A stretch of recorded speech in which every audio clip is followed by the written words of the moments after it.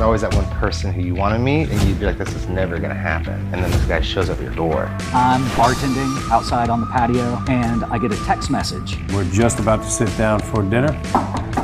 Knock at the door. I'm a wedding photographer, and I get ready to photograph. And as I look through the lens, I see this guy. We were having a house party, And I run inside, close the door. I was like, shh. You're not going to believe it.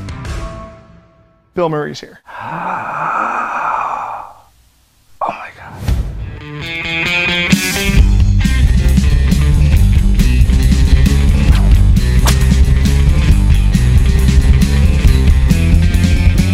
Welcome one and all to another TMG interview here with the movie guys, talking movies with those who make them. Paul Preston here, along with Karen Volpe, who, Hello. as you know, Yes. is a huge Bill Murray fan. Well, Karen is in luck, and you all are, because our guest today is a filmmaker whose newest project is a documentary about just what you heard in that clip at the top of the show, the legendary stories of Bill Murray out and about in society, creating and expanding his mythic personality. It's called The Bill Murray Stories, and in studio we have the director, Tommy Avalone. Whoa. Love these sound effects. I'm just going to correct you real quick. Please Bill do. Murray Stories, Life Lessons Learned from a Mythical Man. I was going to say that is the subtitle, more or less, of Full it. title. Full title? No yeah. colon? Oh, there's a colon. Oh, there's a colon. There you go. But please explain then anything that I left out from that description, because, you know, this is a feature film. There's a lot to cover with Bill Murray's exceptional, you know, personality out there with the urban legends. So what are we going to see when we see this film? Oh, it's all in the trailer. We went to all these different cities and interviewed all these different people who've had these Bill Murray stories. The karaoke, that played kickball, did your dishes at a party. Like, we went to all these different places: South Carolina, London, Scotland. Did I say Chicago? South Carolina. Well, you got to go to Austin. Chicago if it's anything Bill Murray. And we put all these stories in one movie, and there's a decent story that follows you through. I'm not a pitch man. I just make the movies. No, actually, that's really a great description, because a lot of the things I actually hate pitching. Oh, well, there you go. You did a great job. Then for hating it, I wouldn't have known. I wouldn't have because known. you don't want to give away too much about any of the stories, because that's what I love the most about watching it. Yeah. Is I know all the stories. I've heard them as much as anyone else has, but to go and get to hear what the people felt when they were interacting with Bill, I thought that was a great angle, and I really liked that the most. Yeah, our approach was, I wanted to make this movie about Bill Murray stories, and if we were to make it like a Bigfoot documentary, like a detective novels, I do hear the planes now. That's so funny. I didn't think I was going We call to. our studio the Admirals Club, Okay. because we're so close to the airport. That's crazy. Yeah, they're going to be there. Well, anyway, so yeah, but if our approach was, Bill Murray's real, but these stories are questionable. So it's like you're making a Bigfoot documentary. So that was like our mindset the whole time. Yeah, Karen's right. I mean, you read about this in the paper, and you always get excited. Oh, he showed up at a construction site, and he did Right. blah, blah, blah. But you never get the emotional reaction of the person on the other end. You'll read in print, he was funny, or whatever. Yeah. But it's great to see how he changes lives. Yeah, there's a smile on everyone's face that talks about Bill Murray.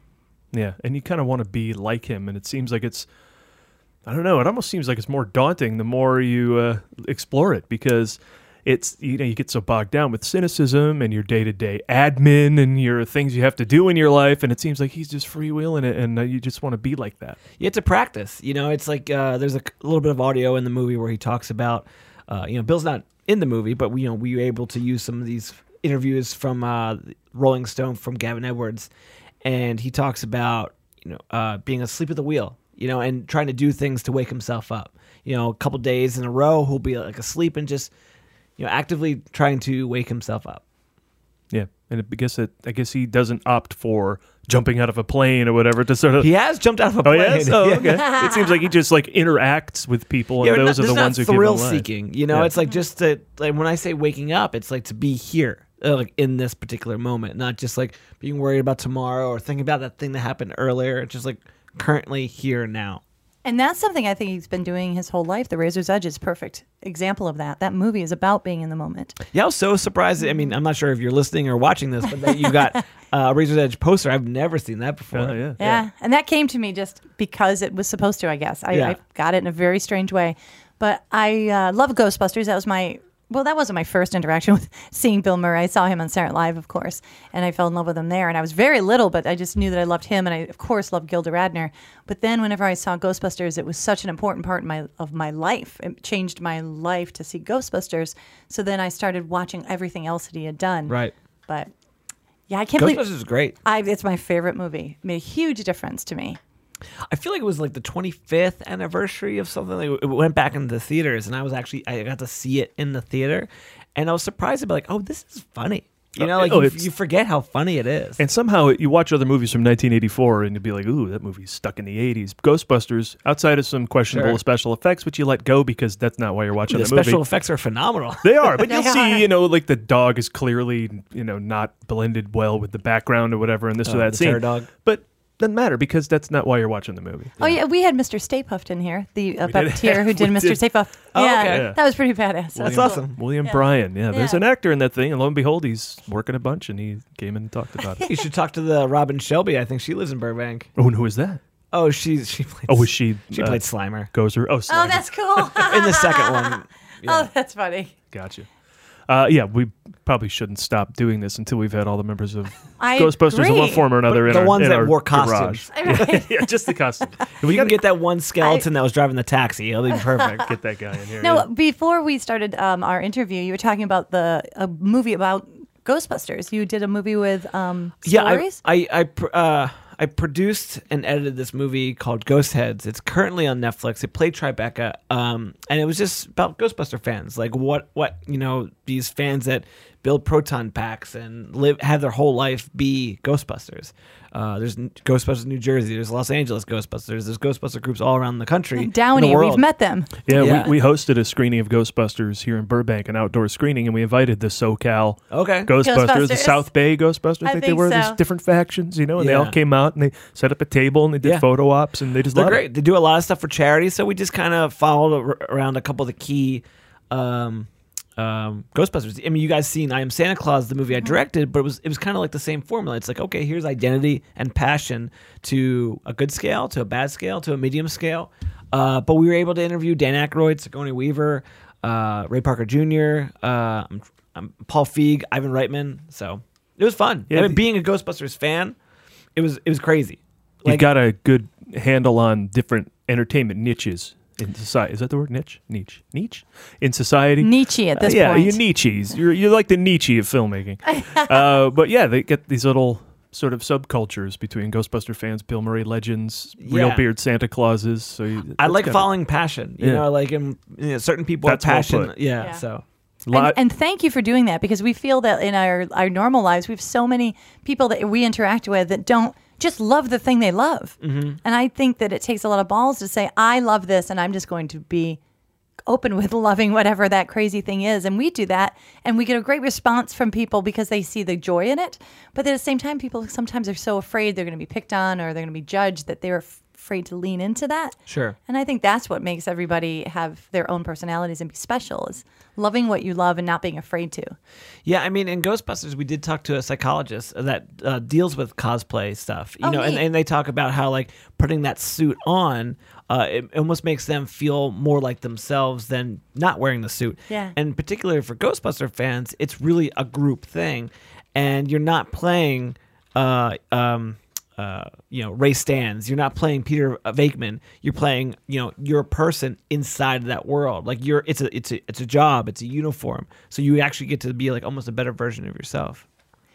Well, I have to tell you, because I just don't want you to wonder what my deal was. So I love Ghostbusters because, first of all, it's a great movie, super funny, and I'm just so thankful that was the movie that was playing when my dad had a really massive heart attack at 44, and I was just 14. So we lived way far away from the hospital, and so in order to get to the hospital, my mom would have to pack me and my brothers up into the car at like 7:30 in the morning, because it was in the summer when this happened in June, and take us to the hospital, and then we would sit there all day.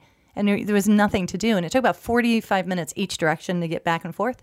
So my dad had this heart attack. They thought he had passed away. It was really traumatic. I was very upset. So my mom came out. They were able to bring him back. And she's like, just take your sister somewhere and do something with her.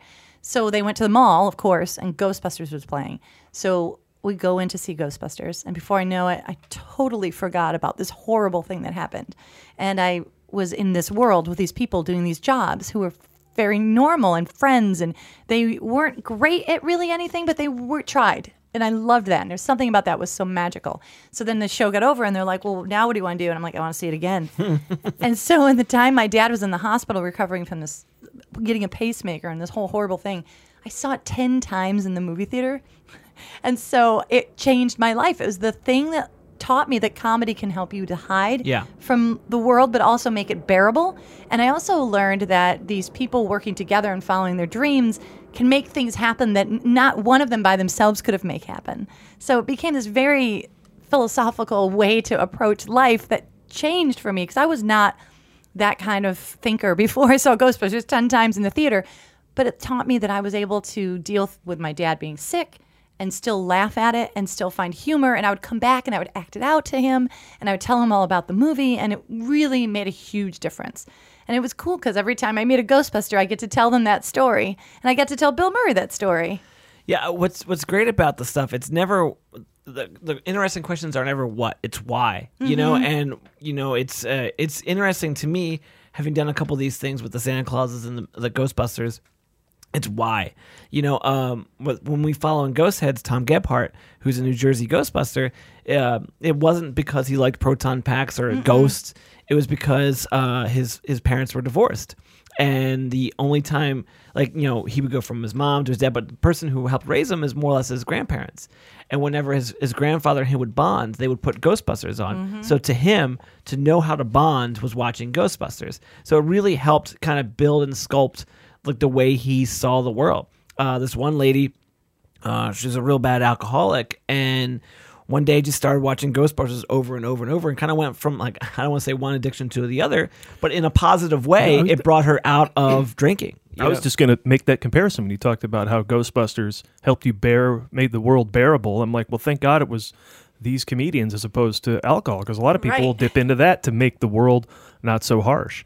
And then also thank God it was Ghostbusters and not like Mannequin. I know. I was thinking about that too. I actually heard a story where Bill Murray was talking about John Prine. And John Prine did that for him because he was into a state of depression. And he one day just said, I think what we need is some John Prine. And he started listening to John Prine music over and over and over. And recently he went to the Grand Ole Opry and sang with John, I believe. So, yeah, probably fulfilling his own sort of journey to get to the guy who changed him. That's wild. Yeah, that's cool.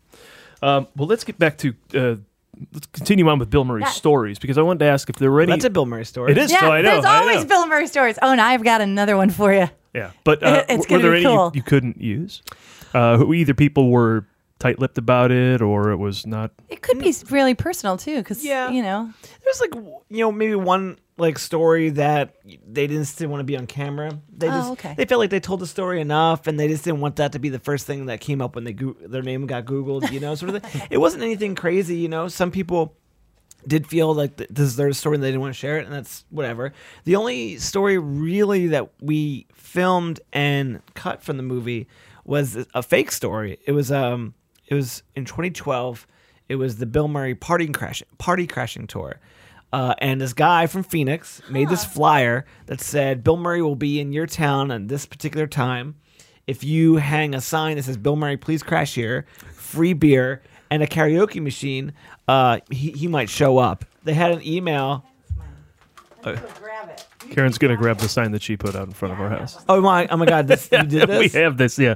So you done this? Yeah, I don't think we were never expecting to come by, but it said, wouldn't it be funny because we were talking about in here a Bill Murray movie, so we said let's stick that out front just to have some fun.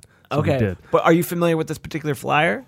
I think so. But Karen will have to tell you, because I think her hearing about this was what prompted her to make the sign. Okay, so this guy, So it's all BS. Yeah, no, he lied. Yeah. I mean, this guy actually went on to do a lot of fake news and not the best things. But he did this. He started with this thing, and it was interesting in that like people were having these parties, like Phoenix, Philadelphia, Houston. Everywhere we're having these parties that he said, and it was kind of cool in the sense where like people were just celebrating Bill. And I just thinking in the video version of this is now there's no one.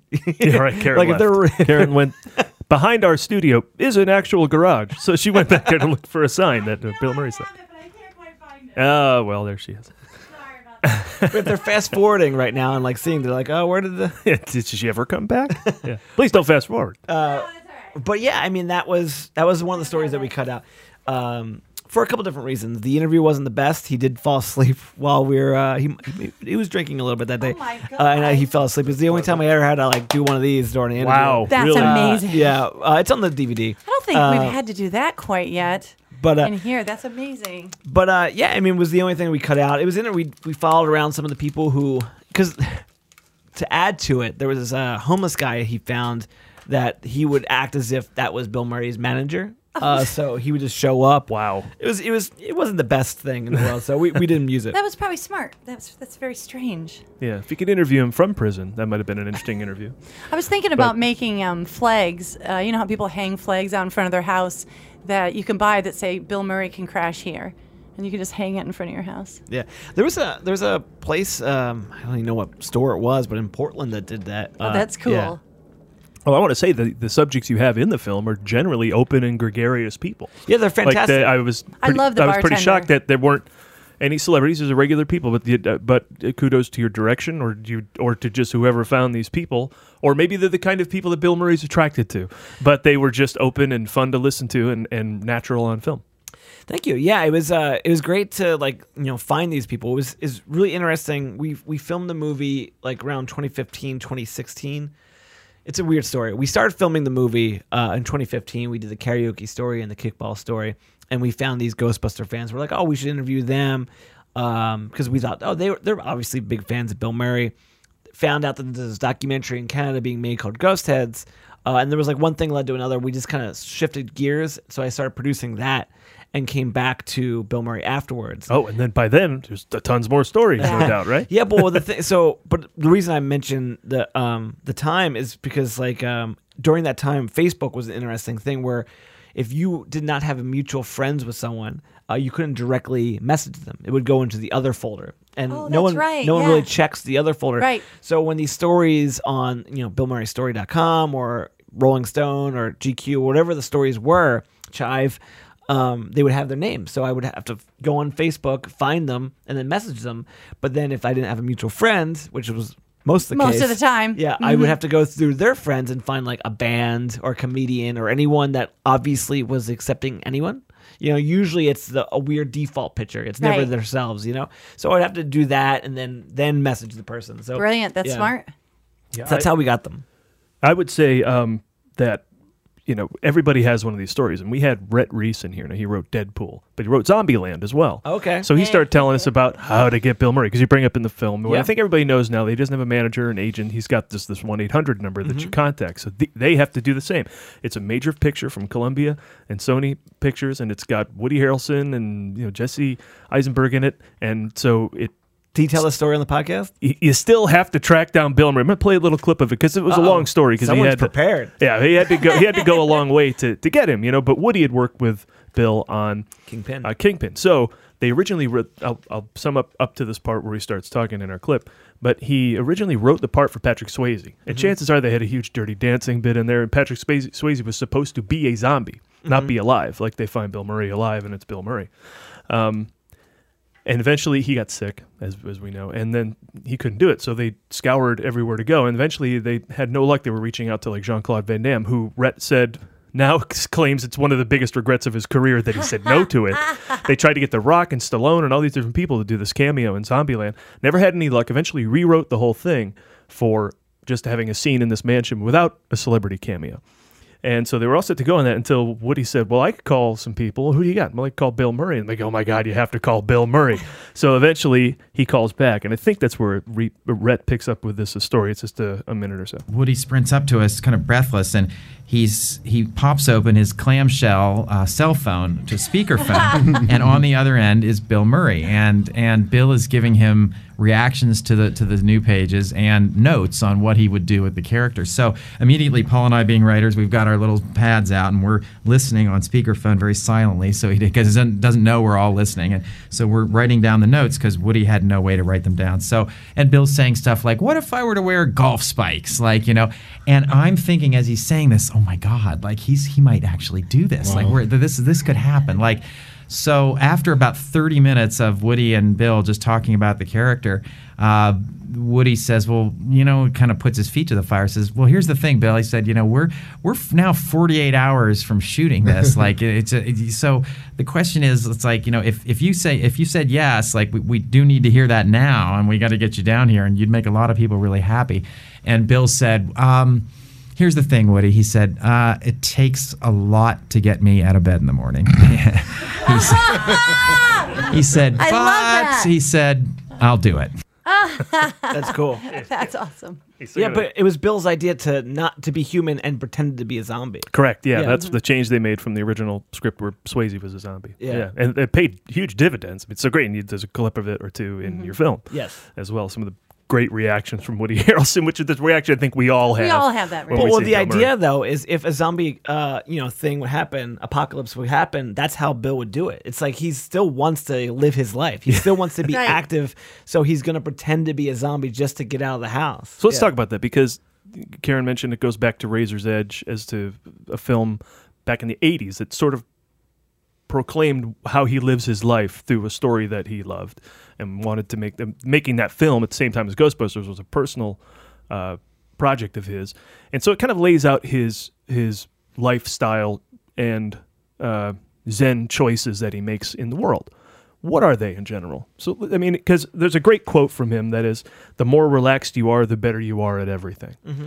And that's something I think we forget all the time, especially in a high tension workplace like entertainment, whether you're acting or directing or singing or dancing or whatever it is. Yeah, I mean, it's not in the movie, but it's some interview. I think it was even a Q&A at Toronto for Bill Murray Day. But he talks about that, and I believe it was Gilda Radner who taught it to him, where he said he learned early on, the more relaxed you are, the better you are at these sort of things. And I think anyone who came out of that Second City time when Del Close was teaching improv, they very much had take the improv off the stage and kind of live this sort of life. Belushi was his roommate. Like, I think they all sort of subscribed to this G.I. Gurdjieff sort of philosopher, where he would he'd do these sort of stunts to wake people up, to like actively have people be participate in their own life. He wasn't stealing someone's French fry. I think he would hit him with a stick, Gurdjieff. But I think everyone in that time, even Howard Ramis was quoted to saying that it was Gurdjieff and Bill Murray were like one and the same. Even though Gurdjieff, I don't think him and Bill ever met. I mean, this is me just guessing, because I don't think Gurdjieff's dead. So that's what I'm more or less saying, But I think there was that whole philosophy that was kind of all one and the same, Del Close, Gurdjieff, and all that sort of stuff, that I think when a project like Razor's Edge, and some of the stuff he was dropping into movies like in Caddyshack, the Dalai Lama, I think there was this idea that he's always had. He's been, doing these sort of things before he was famous. Him and his brother in New York snuck onto the Tommy bus for I think the premiere of the movie or the play or something. I only know so much of the stuff that I needed to know from the movie. There's so much more. Yeah, there is. Yeah.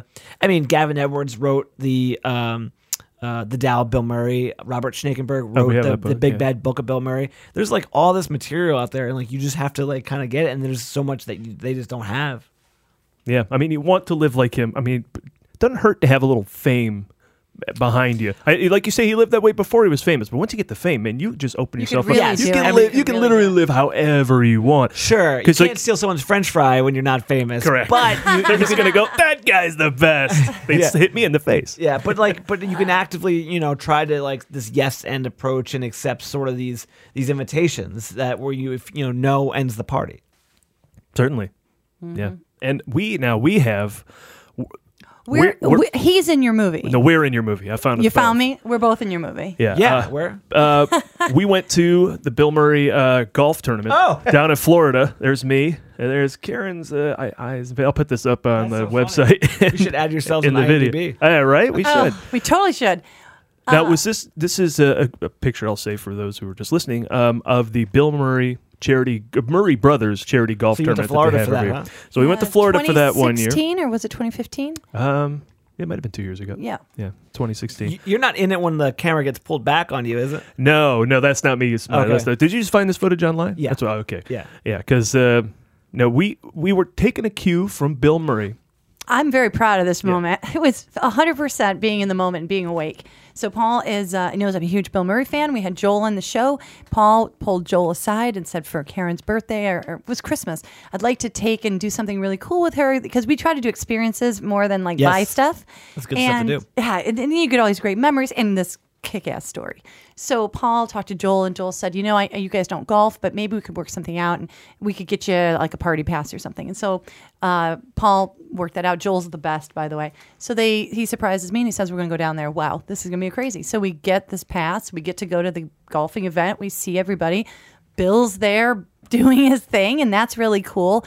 But it was like you were able to see Bill Murray in the distance, but you weren't able to interact with him. And so you just kind of like, how do I talk to him? Well, I never thought what eventually happened. I couldn't even imagine in my brain. So it was a dream come true I didn't know I had. So we go to the party, and there's a guy there named Chris Mulkey, who's an actor that was in Twin Peaks. Turns out that he had been singing he plays in a band, and he was at a gig one time that one of the girls in my singing group, the Boubet Sisters, had opened for him.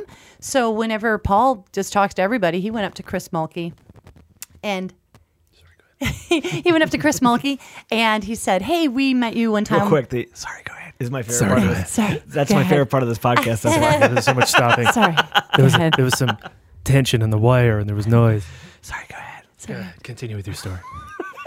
So I go up to Chris Mulkey, and I get introduced, and we said, we've seen Leah Finkelstein opened for you. And he goes, oh, Leah Finkelstein, she's a Boubet sister.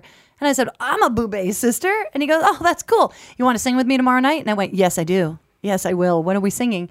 And he told me the name of some song. I'd never heard of it. And I said, oh, I know that. So that night, I went on YouTube and learned this song, and there's a billion versions of it. It's this blues song. It's a call and response. I didn't know which version we were doing, but Gloria, right? Actually, Bill sang Gloria later. Okay. Oh, yeah, and Hang On Sloopy, that's his double Yeah, those feature. are so. Okay. Well, Christy sang it was anything. Yeah. You got me doing what you want, baby. What you want me to do? Baby, what you want me to do? Baby, what you want me to do? So I learned this thing overnight, and the next day, we're in that party thing, and I'm standing at the edge of the stage, and Chris is up there, and he's singing. He goes, "I'm going to bring somebody up. She's going to help me out. She's with the Boubet Sisters."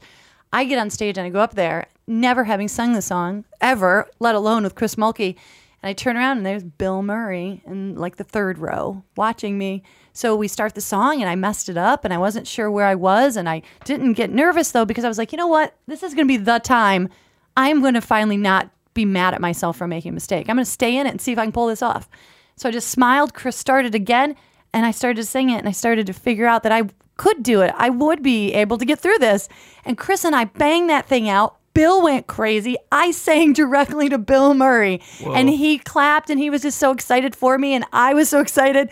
And there was all these other people, but I never in my life thought I'd sing for Bill Murray. Yeah. And that was right that same night as your footage. That's awesome. I know, it was kind of crazy. So I had my own, I never got to see him after. I'm sure if I talked to him tomorrow, I'd be like, hey, Bill, I sang at your thing. And then we could talk about it. But I just never saw him again. Yeah. By then, because the other thing we took into consideration was we didn't have our phones out. We knew there would be 1,000 phones. Yeah, we found somebody else. And so we were just going to enjoy this in the moment, like almost taking a page from Bill, you know? And so but by the time Karen's saying, I got the camera, I filmed that because I could get Bill in the shot with her singing to him, you know? That's awesome. That was really cool. It was so cool. Yeah, and it made me so happy. And it also, again, it made me say, stop being hard on yourself. Right. You don't know this song. It's okay. Well, I mean, that's when we did talk to a couple of different celebrities, like Peter Farrelly in the movie. I don't think we have it in the movie, but he said he's not afraid to fail. Yeah. Yeah. You just keep going, and eventually it works out, and then you have the greatest time. Sure. Yeah. Yeah. Isn't that cool?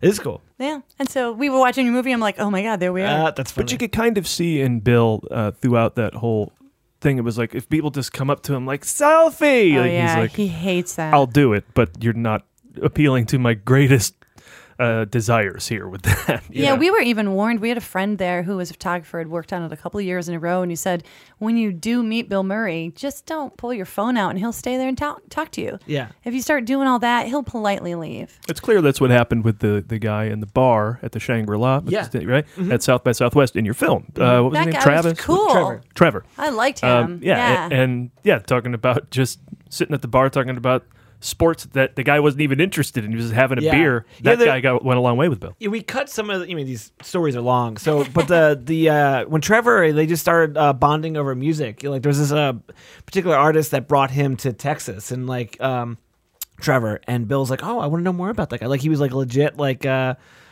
interested in what Trevor had to say. Yeah. I think that goes a lot further than selfie. You know. Oh, well, I mean, I learned a long time ago when doing I Am Santa Claus, we had Mick Foley in the movie, which you guys had Mick Foley on your podcast. We did. Yep. And Mick will always say, it's like, you come up to me and talk about Hell in the Cell, you're getting half of my attention. Right. But if you come to talk about Tori Amos, Christmas, you have a new best friend. I did a small part on a TV show called No Ordinary Family. On ABC, and it had Michael Chiklis, and they sat me right down next to Michael Chiklis. So I'm like, all right, I'm sitting right next to him. We're waiting for a scene to start. I know if I go, loved you in the Shield. Oh my God, you're so great. Not going to get anywhere. But I said, this guy's a Red Sox fan. I'm an Angels fan. One thing we can bond on is how much the Yankees suck. And I brought that up, and we talked for 15 minutes about baseball. Yeah. And it was great too. And it wasn't even like I felt like I knew I was fishing at the top to have something to talk about, but once you get into it with him, sure, piece of cake. When, just chat. when we were in Chicago, Bill was doing a book signing for Cinderella Story. Okay. And Did you read that? Yeah. Yeah. Great. Yeah. I started to. I didn't finish it. It was a difficult read for me. I couldn't follow along. A lot of golf. A lot of golf. A lot of golf. Yeah. Unabashedly golfy. Yeah. I wasn't just like testing your reading skills. You No, know? it was one of those. Did you read that? Did you finish it? Get through all the words? Yeah, I got through it. I felt it was a thin book, which I was happy about. Yeah. Yeah. I haven't gotten all the way through the Tao of Bill Murray, though. I did. Yeah, I've gotten like 3/4. I was looking at it in my bedroom. I was Well, like, then you I have to picked read up that. Springsteen's documentary, and that's Right, a that's beast, but good. really good. Oh, his book. Yeah. Yeah, I'm well- sorry, not documentary. His biography. biography. Autobiography. Well, it's so funny if you get these things on Audible. Normally it's 8-9 hours. I think his is like 12 hours. Maybe more. He's got his own pace, Well, and then God, I just downloaded because I'm a big Audible guy. Infinite Jest, and that's like 2 days of audio. Wow. I'm gonna check it real quick. You could. Oh, what I want to tell you is that when you guys are talking about, you meet people and they'll, if you talk to them about something personal, they'll actually talk to you. So I was meeting Bill Murray in the book signing, and I had already written what I wanted him to sign off on because it was going so fast. I didn't want to waste any time with that kind of thing. So Yeah, they'll rush you through the line. So I wrote, "You're the best in your row, love," and I left a space. So I handed it to Bill, and he goes, "I'll sign off on that." And then he goes, he just said something like, "So how are you?" And I told him my Ghostbuster story very quickly, very truncated. And he stopped me and checked in to see how my dad was and to tell my dad he hoped he was doing better. And it was really, that's really great. And he's glad that he could help and the family at that time. And he slowed it all down and said, "How is your dad?" Mm-hmm. Very cool. That was very cool. 56 hours. Woo! 56 hours is Infinite Who's Jest. that? Who is that? Infinite Jest? Yeah. Oh God, the Is name's it on a- the top. It's I'm mad at myself for not knowing this. David Foster Wallace. Oh, that's right. I knew I heard that name because I saw the film about him. And The Tour. With good movie. Yeah. With Jason Segel.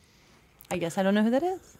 He's a young author. Died too soon, right? Yeah, He killed himself. Oh. So Well, then that's definitely too soon then. yeah, but he had 2 or 3 like huge things and then faded out, which is a shame.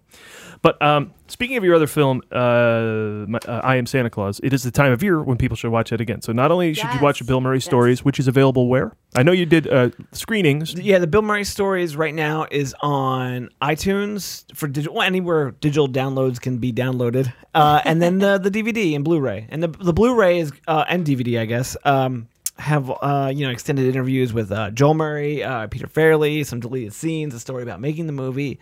So it's good stuff. That's cool. And there's still screenings if you want to go in the theater. I looked at your website. There's Yeah. a few of them. They're scattered all over the country and Canada. Yeah, we're as playing well. Canada. Well, I don't know when you're putting this up, but when this particular time, November 2nd, I think it is. Oh, yeah, that's today. This will we're- go up probably the 5th. Okay, yeah. Well, we're playing Canada. I think there's in Ohio. Yeah, Just what's the Bill the Murray website? Stories. The BillMurrayStories.com. Okay, you didn't do the Bill Murray Stories Life Lessons Learned from a No. MythicalMan.com? No, Okay, good. no. Probably best. But see, I Am Santa Claus as well, wherever you can Yeah, that's get on your hands Amazon that. Prime, and then wherever you can buy DVDs or Blu-ray. Yeah, because there's another example of really good subjects. Like the 4 people who are yeah. profiled in that movie as Fascinating. real beard Santas are all diverse and all so interesting and all for various and different ways. Some guys are just fascinating to talk to. Other guys you just want to look at and go, wow. So, and of course Mick Foley's in there and loves Christmas so much that ultimately the film becomes just positive and refreshingly optimistic about Christmas. Yeah, what's interesting about Santa Claus in general, he's this magical person that walks into your life and makes this memory and this leaves. And it's a really good transition to the Bill Murray story. You go. Right. Well done. You like that? Yeah, It's almost like I practiced that one. and you don't like pitching. It's funny. We do a meditation app after we work Yeah? out, and What one? we do Headspace. Okay. Have you done that one? No. Well, the chapters that we're in right now, it was perfect timing for this movie because it's talking about the dreamlike state that you are in, and the life is a dream. Life is but a dream, and it goes back to this whole Bill Murray idea that it just doesn't matter. Right. So things you don't have to get so wound up in them because they will eventually work themselves out and go away anyway. And so instead of getting and leaning into what isn't working, to pull back and let it kind of all become there, but not to focus on the things that aren't working. Just try to say it's going to work out. It just doesn't matter. And to treat it more like a dream. You're not supposed to judge certain things. You know, Right. it's good or bad. Bad things lead to good. Good things lead to bad. I love the story you have in there about the guy with the horse. Yeah. That was great. There's a little story that teaches you about this concept. I loved that, but I won't give it away. Yeah, well, I mean, we spoke to was cool. CNN. The Nashville Network? David Allen, and has his wisdom project where he's, what can be learned from movies.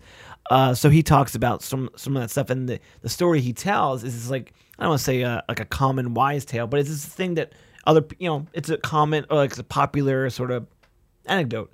And when we were editing it, like I'm a big fan of Last Man on Earth. And one of the episodes, they used that in there. I was like, oh my God, this is everywhere. Because I'd never heard of it until David said it to me, That's the first time That's I've heard cool. of it. Yeah. It's pretty I cool. loved it. It's great. And I like how Yeah. it could just go on and on. Yeah. The story. Yeah. Yeah, because whatever's going to happen is going to happen anyway. That's the thing we all have to remember. Well, it's in our human nature to judge these things, Right. and good things not. It doesn't matter. What does it matter? How so- do we know Yeah. what's good or bad? Yeah, I personally feel like a lot of things. I mean, most things don't mean anything. It's what we assign it to. Like, Right. It's what we are like. Okay, well, this happened. I'm gonna put my own story on it, my own twist on it, or my own feeling to it, and that's how it matters. And if you are going to do that, you might as well find the best in everything Yeah. because you're going to be making it up yourself anyway. Yeah.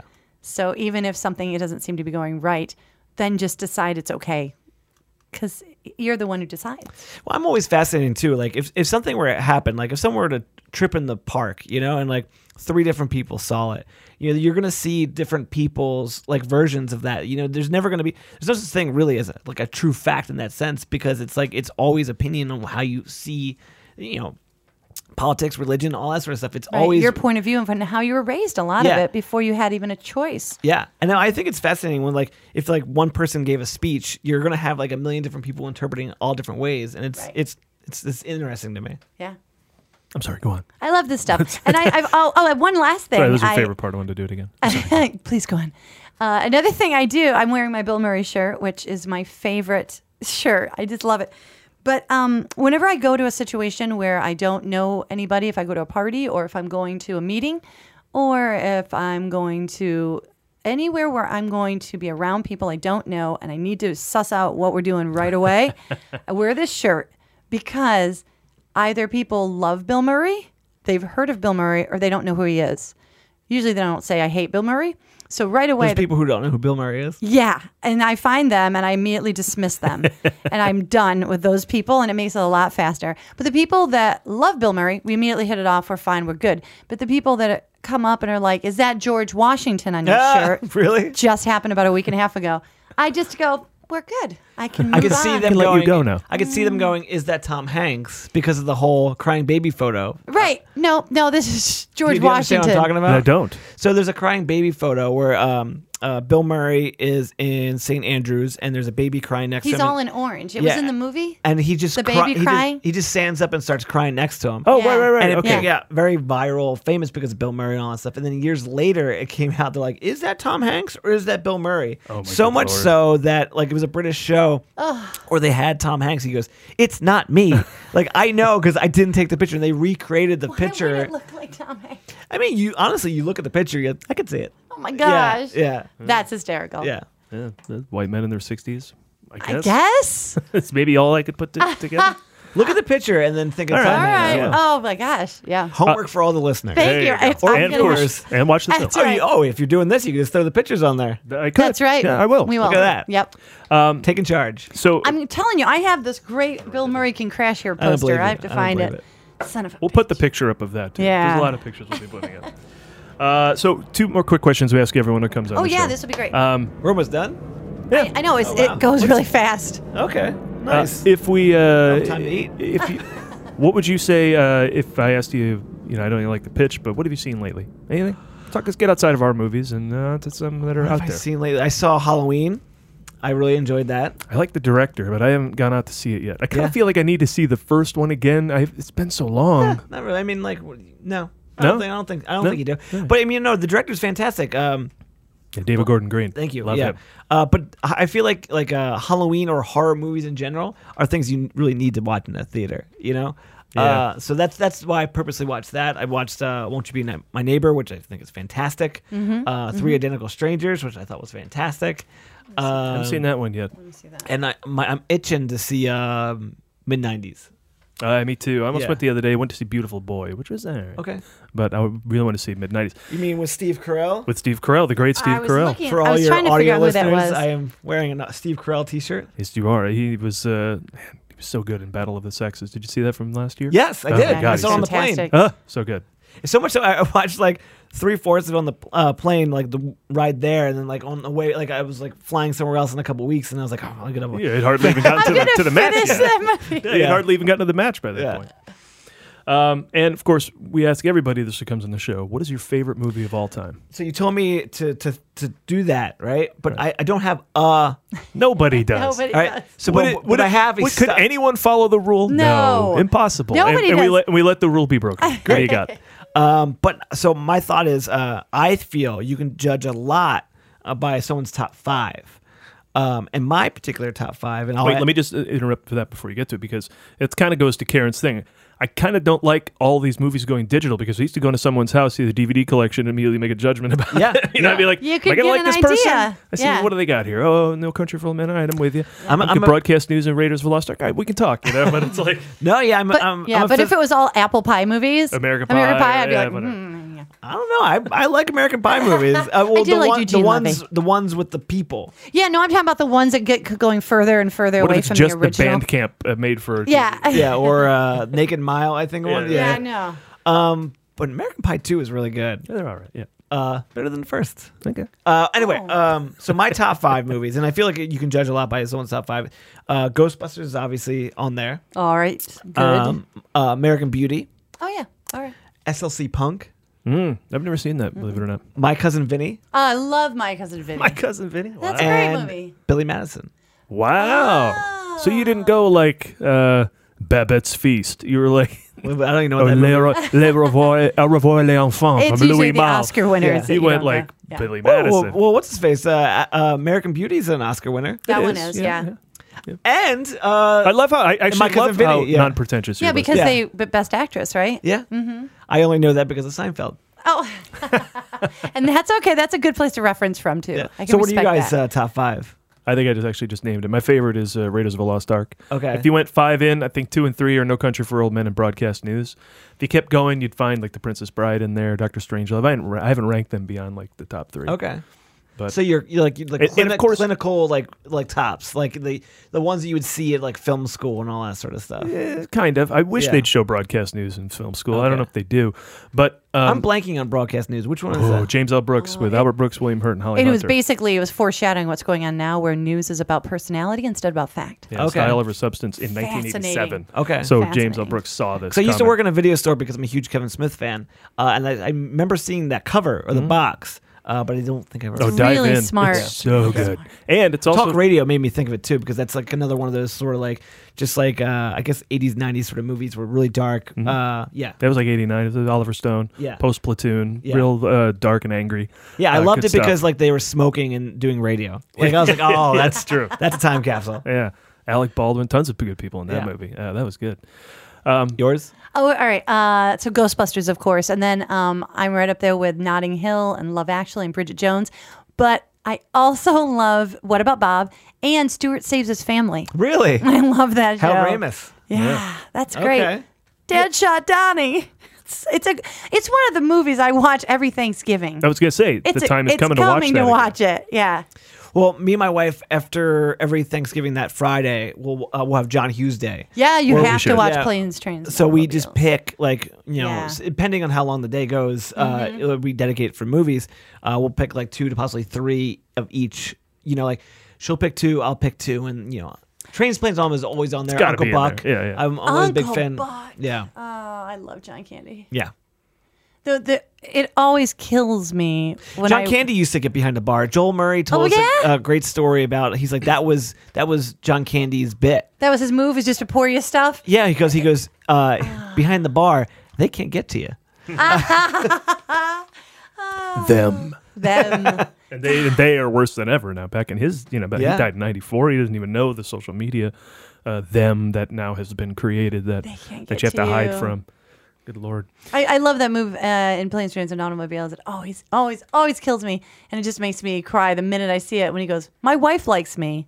I like me. My wife likes me," and I lose my shit. I love when Steve Martin sees him in the airplane, and there's a recreation of the cab, but Yeah, it's still at just the airplane. door. Yeah. It's just the door. That's so funny. And he gives that look. Yeah, it's just too funny. Wait, can you do that to them? There you go. Yeah. Oh, for the love of God. When this is over, if you haven't seen Planes, Trains, and Automobiles, go watch that. My God. This is That's too another funny. great movie. Yeah.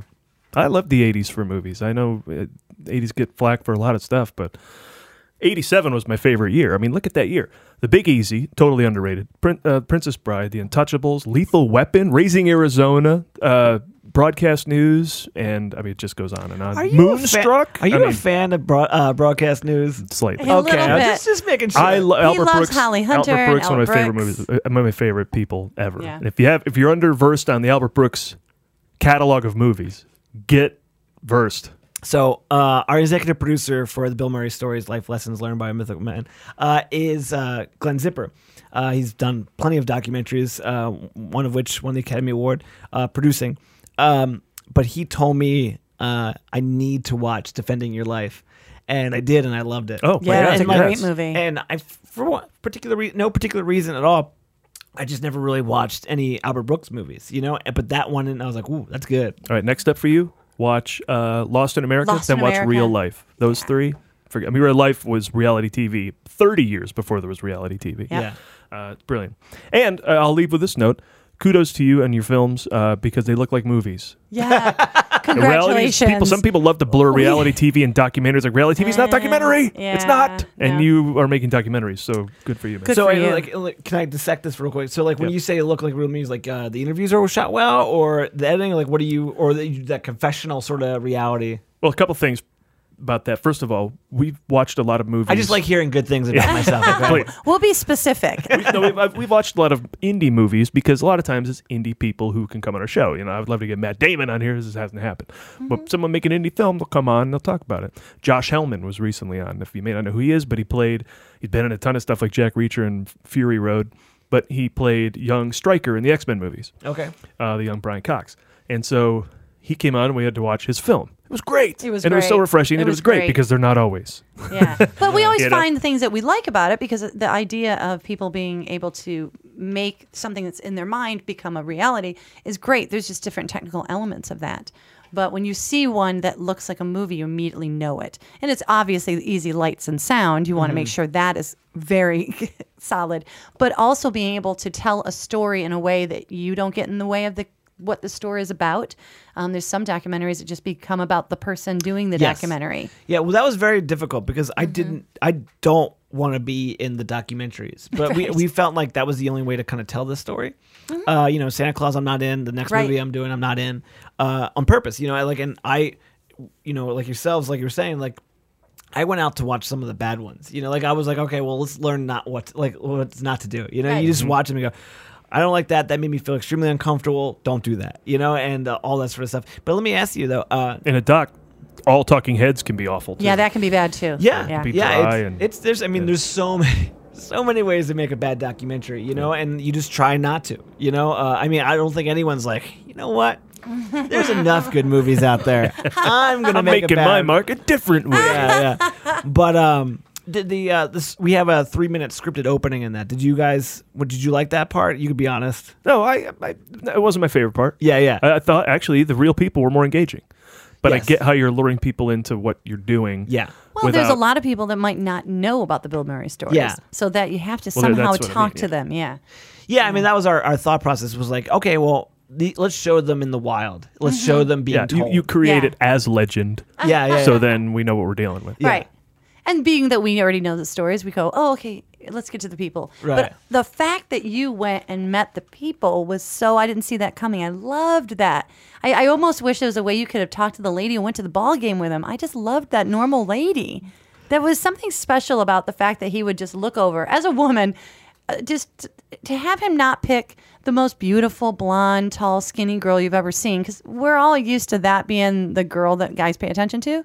And the fact that he would turn to a lady who looked like every lady I know and say, hey, come sit down here and watch the... He gave her World Series tickets. My gosh, that just makes all regular women feel so much like that's amazing, because that does not happen.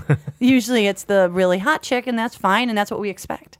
But that was so cool. Yeah, and then you come on after the opening, the scripted opening, and we wonder if we're going to follow you. But then you even wisely, about 15 minutes into you being on screen, go, look, this isn't about me meeting Bill Murray. This is about these stories, and then you pick up as filmmaker and go explore. Yeah, there's movies like that are good. Like My Date with Drew. Like the mission statement there is, I'm this guy. I'm gonna try to get a date with Drew Barrymore, so that the whole movie you're going, will he get this date with Drew? Like our idea right after that scripted opening, we show a picture of me and Bill. We rip that Band-Aid right off. We're like, this is not that movie. Like we are right.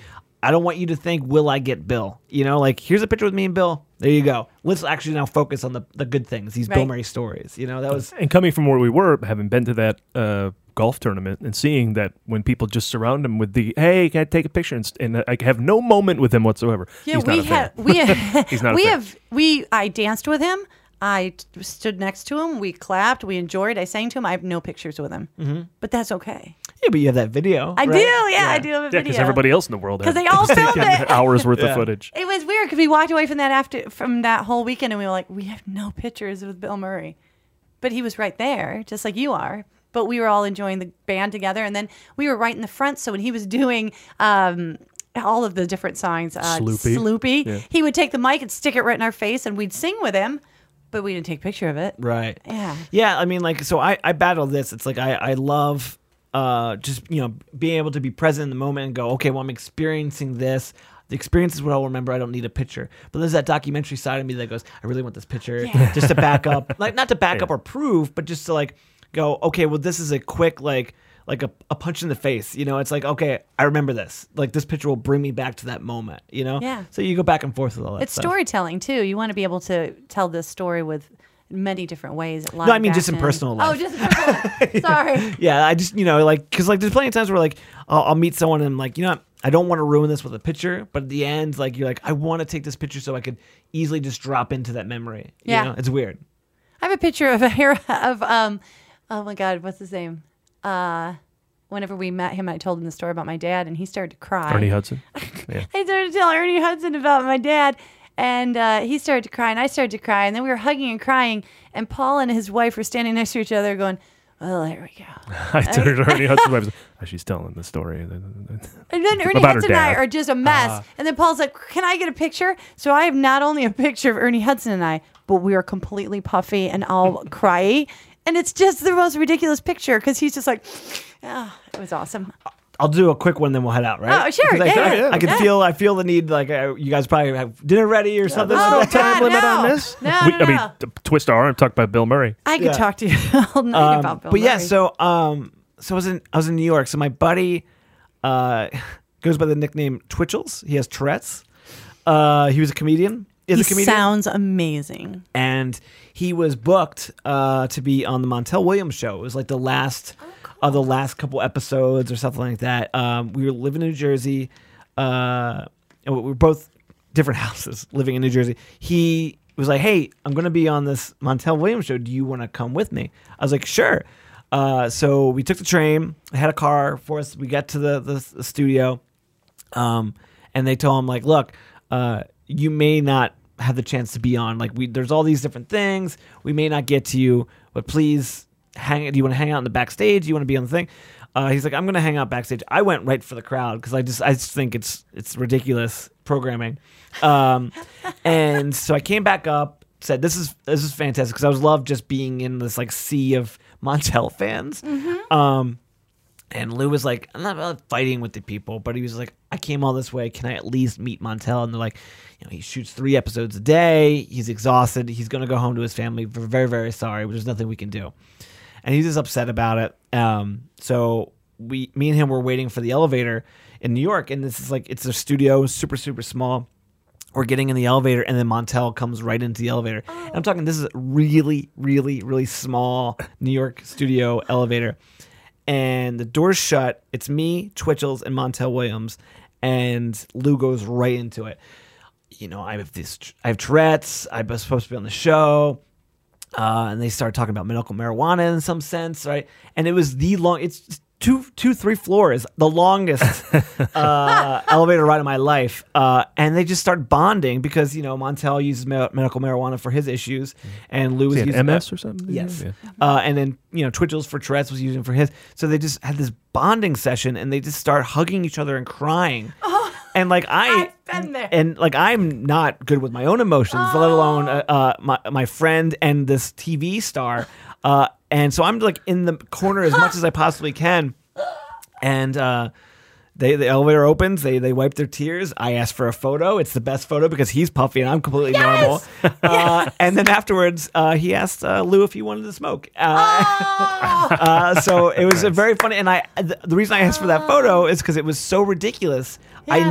I wanted that photo to go, all right, well, I'm right back in this moment, That's so cool. Yeah. That's so We never got a Catherine O'Hara photo. No, I did that to Catherine O'Hara too. My mom had passed away. She was fighting pancreatic cancer, and so I would go and be with her, and it was hard for her to watch anything for too long because she was doing all this chemo and stuff. So I went back home and I brought all the SCTV shows because those sketches are so short and so funny that I was able to we'd be able to watch a couple before my mom would get sick again. And so we spent all this time doing that. And then after she passed, I was in a Target, and Paul goes, "I think it's Catherine O'Hara." And I just dropped my shit. And I'm like, I must speak with her.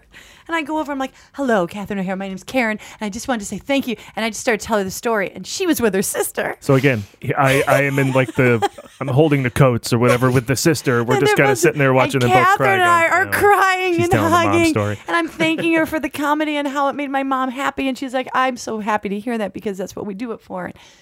It was amazing, and we were a mess. So on the flip side of that, right? Yeah. So my second cousin is Frankie Avalon, who's like the Venus. Is that right? Yeah. We And cover some of his songs, yes.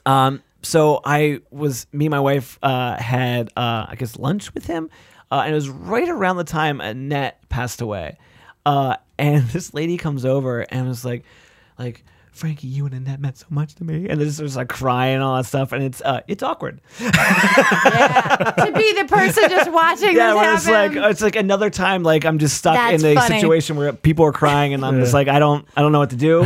I have one more. I'm not okay. telling you not to do No, it to other people. I but I'm have just one saying, more. as a relative of the person watching it happen, it was really uncomfortable.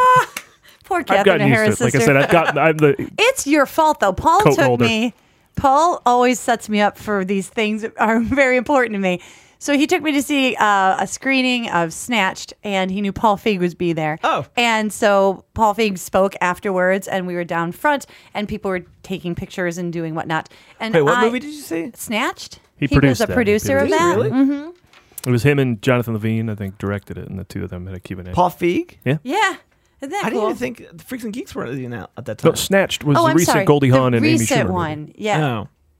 You think I'm of thinking of Brad- Zapped? No, I'm With thinking Brad Pitt, right? That's Snatch.